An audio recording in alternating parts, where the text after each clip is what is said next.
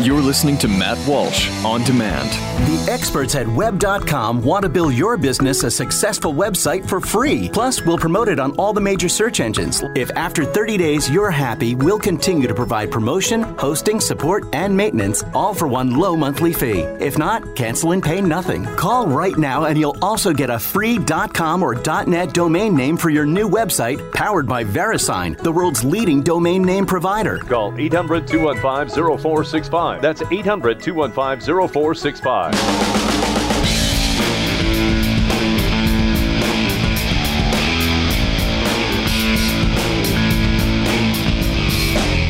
Precedents, presidents and precedents. That's what we're going to talk about.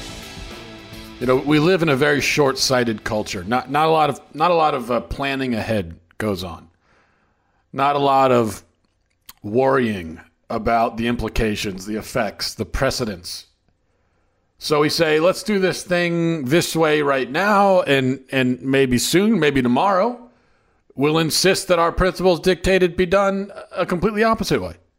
Who knows? We'll see when we get there. All we know is that we want it the way we want it right now. And nowhere do you see this mentality more on display than in the realm of politics. So now, today, this week, leftists across the country are worried, very worried. I'm sure you've heard about Donald Trump, very worried that Donald Trump will especially govern as lawlessly and unilaterally as Obama did. And keep in mind, they're now opposing Trump, opposing Trump's dictatorial leanings as a matter of principle. They're saying Trump will govern like an authoritarian, and that's not how the presidency is supposed to be used. That's what they're saying now. They're not just saying, oh, we don't want Trump acting this way. They're saying this is not how presidents should act, and it's how we know Trump will act. But we all see the contradiction here, don't we? You can't miss it. You can't miss the contradiction. You couldn't miss this contradiction. You can't miss it when it walks into the room and kicks you in the shins, or, loots and riots, burns down your store, as the case may be. They spent years defending and encouraging Obama to bypass Congress and govern on his own. They encouraged him to do what he could do on his own, irrespective of the law. When it comes to immigration, when it comes to healthcare, transgender stuff, etc., so forth, everything really. They said, just do it on your own. And now they're terrified that Trump will take them up on that invitation, just as Obama did. Now, they didn't mean that invitation for Donald Trump also. They meant it for Barack Obama, because I guess they thought that Barack Obama would rule for 1,000 years. But it looks like that's not happening. So they're terrified. And perhaps for good reason. I'm not going to say their apprehensions are completely off base. I don't think they are. But you see, liberals, this is why we conservatives believe in limited government. Because unlimited government, the appeal of unlimited government depends entirely on the appeal of the people in power, especially the guy at the top of the executive branch. But that guy, even if he does have some appeal to you, he won't be there forever. And even that guy, your guy, he's just a guy. He's a man. He's not Jesus. So he's going to be prone, despite what you've heard about Obama. He's not the Messiah. We know that now. At least we can dispel that rumor. We can dispel with this fiction, as Marco Rubio would say. And so, as a man, any man will be prone to abuse the power that you've encouraged him to seize. Doesn't matter who it is. And this is why we advocate limited government, constitutionalism. Now, look, I'm under no illusions about the right, about so-called conservatives. I fully expect a great number of conservatives who opposed presidential overreach and unlimited power in the executive branch under Obama to suddenly discover a strange affinity for all of that under Trump. I'm sure that will happen. It already has happened. I fully expect it to continue happening. Hypocrisy is rampant on all sides. Inconsistency abounds everywhere. That's true. But when the conservative hypocrites abandon their constitutionalist leanings for Trump's sake, remember who made that possible. Remember who set the stage. No, Obama didn't set it on his own. He didn't start the process. But the executive branch has grown in leaps and bounds in terms of its scope and authority. And you guys, liberals, I mean, were in favor of it. So remember that. Remember that. Learn from it. The term limited government has been used as a slogan for a long time, and often very inconsistently, hypocritically. And because of that, it's come to sort of mean nothing when we hear it. But it does mean something, or it should. Our founders set up the country this way because, and I think this was their most important insight. They realized that human beings are flawed. They can only be trusted for so long and with so much. And that's why we limit government. So that worst case, a total tyrant gets in there, gets into the Oval Office, there's only so much damage he can do. That was the whole point. You see that now? That was the whole point. Look, our system in a perfect world would not be the system. It's not the best system in a perfect world. In a perfect world, it wouldn't be preferable because while it divests government of its power, it sends more power to the people. And we think, well, that's a good thing, power to the people. But often that's not such a good thing. Power to the people sounds great, but there's a problem with that as well. People, as I'm sure you've noticed, can be stupid, dangerous, selfish, short-sighted, ignorant, all of these things. Look at all the people who vote on Election Day. Many of them are not fit for the job that they've signed up for, which is selecting our next leader. They're not fit for it. They don't know what they're doing. And they know that they don't know what they're doing, and they're doing it anyway, which speaks to the selfishness. That's the thing. You go to the voting booth and you're ignorant and you don't know what's going on. You haven't been paying attention. You haven't done the work ahead of time. When you do that, you're being selfish. You're a selfish person on top of being ignorant and possibly stupid. But this is, many people are this way. Many people are this way, let's face it. This is why I could never be a populist, because populism relies on this unabounding sort of faith in humanity, in the mob, I would say. You have to have a faith in the mob, trust the mob, and I don't. And anyone who's ever seen a mob in action should realize why I don't trust them. You can't trust them. Mobs are ignorant, unwise, immature. This reminds me, what was the line from Men in Black? I try to quote Men in Black whenever I can. Just the first one. That's the only Men in Black I accept. But Tommy Lee Jones at one point says, Will Smith says to him, look, people are smart, They can handle these secrets about aliens and so forth. And Tommy Lee Jones says, a person is smart. People are dumb, stupid, dangerous animals. And that's kind of true. A person individually, but you get them all together and you got problems. That's just the reality. And it makes sense because the leaders that we don't trust, they came from this same pool called humanity. They didn't fall from the sky, even if they think they did, even if we sometimes treat them as if they do.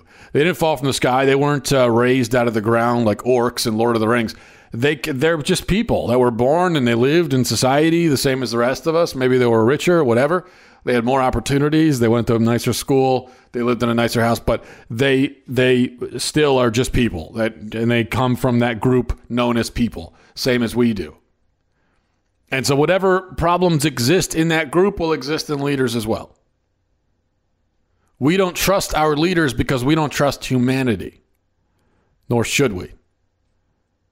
So having people as a check on power, giving all this authority to people, entrusting us with the ability to govern ourselves to some extent, that's a dangerous game too.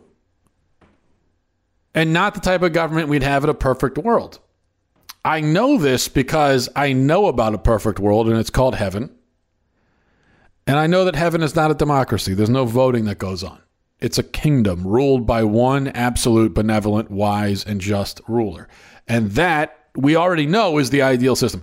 Any Christian who says that democracy is the ideal system is either not thinking about what they're saying or what are they? I guess they're criticizing God's judgment because democracy is not the system he set up in his kingdom. You're not going to go to heaven and start preaching about democracy. You're not going to say, gee, God, I think maybe we should all have a vote on this one. You think we should vote on? No, you don't get a vote because God already knows. You don't know, he knows. So we're just going to go with the right thing. And heaven is a perfect place and everything that happens is the right thing, right? And that's what matters in the end, is doing the right thing. We want the right things to be done. We want people to be closer to truth, closer to God, closer to joy, closer to what is right. And that's all that really matters. And that's what happens in heaven. And that's really what a system, that's what the government should be doing. That's what a country should be doing. Fundamentally, when it comes down to it, what is the job of a country? The job of a country is the same as the job of any individual person. It's the same as the job of everything, of all people and of everything that we do. All of those things, all those people should be tailored towards, should be pointed towards God, bringing people closer to God. And yeah, even governments should be doing that. Doesn't mean that that you have to have a theocracy. But when you have a government that is that governs itself based on natural law, well, then it will have that effect of bringing people closer to truth, closer to God. And that's all that matters. If you have a nation where the people are falling away from God, have no sense of truth, no sense of justice, no sense of right and wrong, but it's a wealthy nation, it's a comfortable nation, it's even a nation with powerful armies and a great military, and a nation that wins wars and so on and so forth. A nation like that is not a great nation. What makes it great? People are comfortable, they're happy, they got a lot of money. So what? We win wars, well, that's great. The valor and courage of the people that fighting those wars should be heralded and heralded. I can't speak. I just had a baby, by the way, so I haven't slept in 6 days. But the courage and the valor of the people that are fighting these wars should be celebrated. Let's go with that word instead. But that alone doesn't make a nation great, especially because the majority of us didn't do anything about, we didn't contribute to the wars, and we didn't fight. It's a minority that does that. So what makes a nation great? It's generally speaking, if the people in the nation are pointed towards God, are close to God. And it's if being a member of that country, of that national community, if you can call it that, if being a member means that you're going to be pointed towards God, that's what makes a nation great.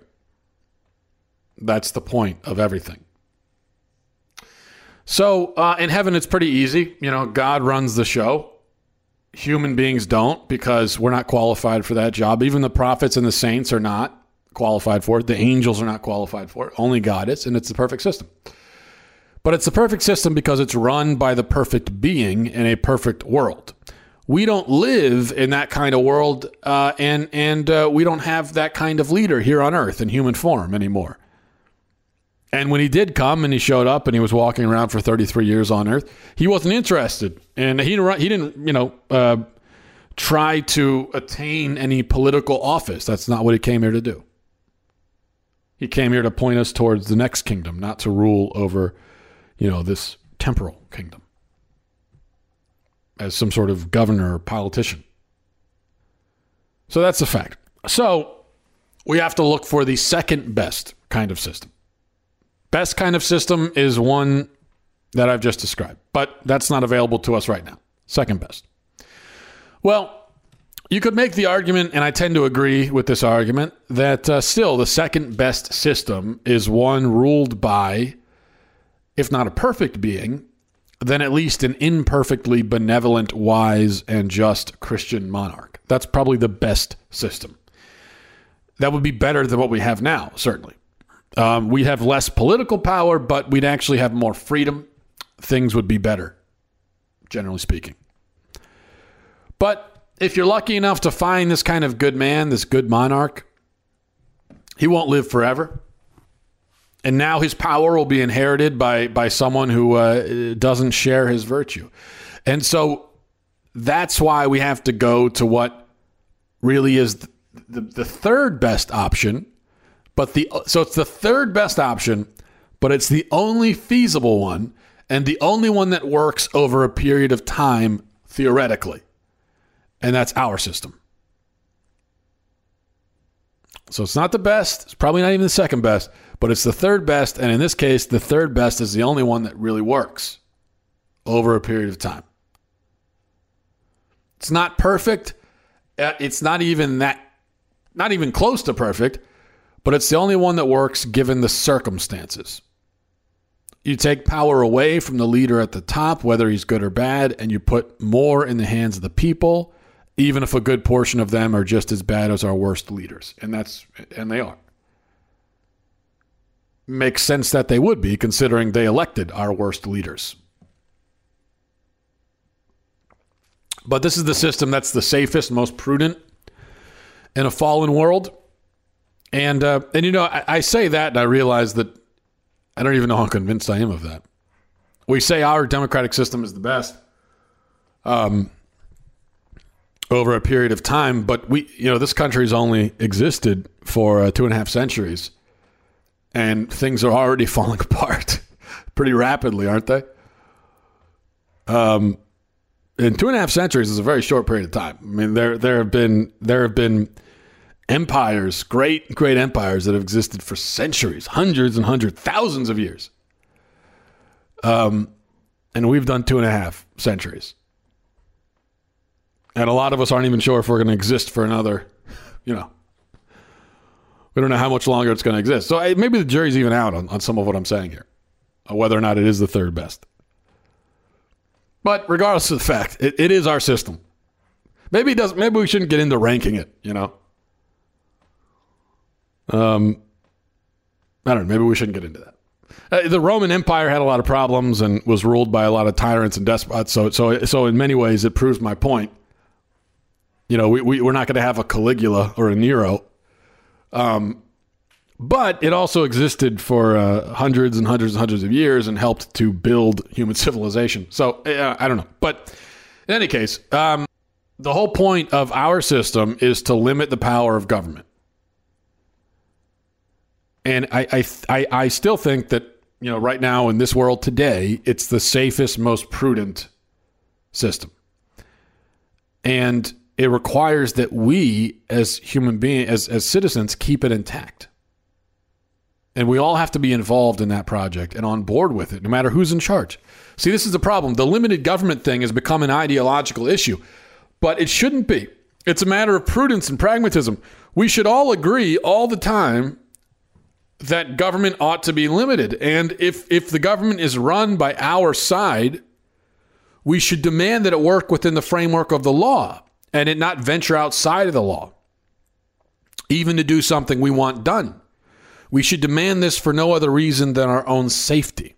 And this reminds me of something from a Man from All Seasons in a dialogue between St. Thomas More and Will Roper. Roper's trying to convince More to have someone illegally arrested, one of his enemies. And he says, Will Roper says to St. Thomas More, he says, arrest him. He's a bad man. He's a bad man. And More refuses. And as the bad man is leaving, Roper says, oh, he's going. Now's your chance to arrest him. And this is how the dialogue goes between More and Roper. And I think it's really important. More says, and go he should, if he was the devil himself until he broke the law. Roper says, so now you'd give the devil the benefit of the law. More says, yes. What would you do? Cut a great road through the law to get after the devil? Roper says, I'd cut down every law in England to do that. And More says, and here's the crucial point.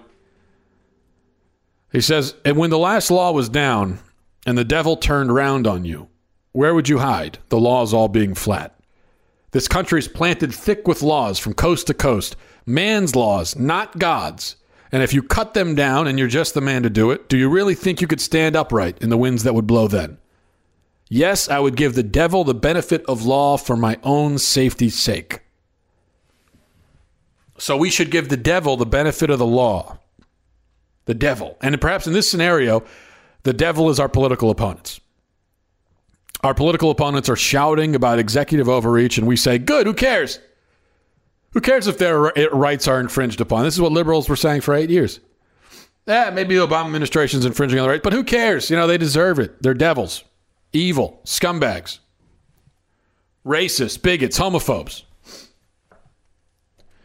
But you should have cared, liberals. You should have cared because it's illegal. And once we tear down all the laws so that our guy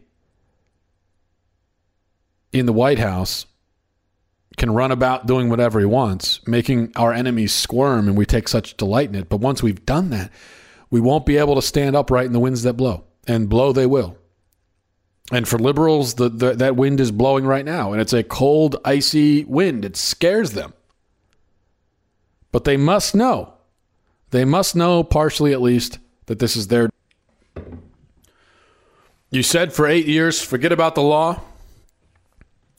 You wanted to entrust all of that, you wanted to say, forget about the law and give all the discretion, all the authority to the president and to a few people in power because you figured, hey, it won't affect me. It'll just affect my enemies. But now he's gone. And that power is still going to be there. It's a cumulative effect. Let's remember what happens with the presidency. One president builds it up, makes it more powerful, and then he leaves, and the next guy steps in where he left off. He doesn't start back at the beginning. Each president that comes in, he's not starting back at George Washington. He's starting where the last one left him, which means he's going to have even more power. And that's a disturbing thing because it seems that, I don't think anyone would argue that our best presidents have come here at the end. We had a lot of really good presidents in the beginning, and they didn't have a lot of power, comparatively speaking. And now they have tons of power, and these are not our best presidents. So our presidents are getting worse, but they're getting more powerful, and the only way to stop that is if the president's own party and his own supporters try to restrain him, because his opponents doing it, that won't matter. But his own party and his own supporters have to try to restrain him. That didn't happen with Obama, and now liberals are paying the price. Will it happen with Donald Trump? No, I don't think it will at all. I think we're just going to continue down this road. That's what I think will happen. And in 2020 or 2024, whenever it happens, if there's a liberal in office, then we'll switch sides. All of a sudden, liberals will be okay with executive overreach. Conservatives will be concerned about it again, and blah, blah, blah. We'll just go back and forth. And meanwhile, we lose more and more of our freedoms, and the Constitution is more and more eroded, and the cycle just repeats itself over and over again. And that's your pick-me-up for the day. You're welcome. That does it for me. I'll talk to you guys later. A cruce salus. Godspeed.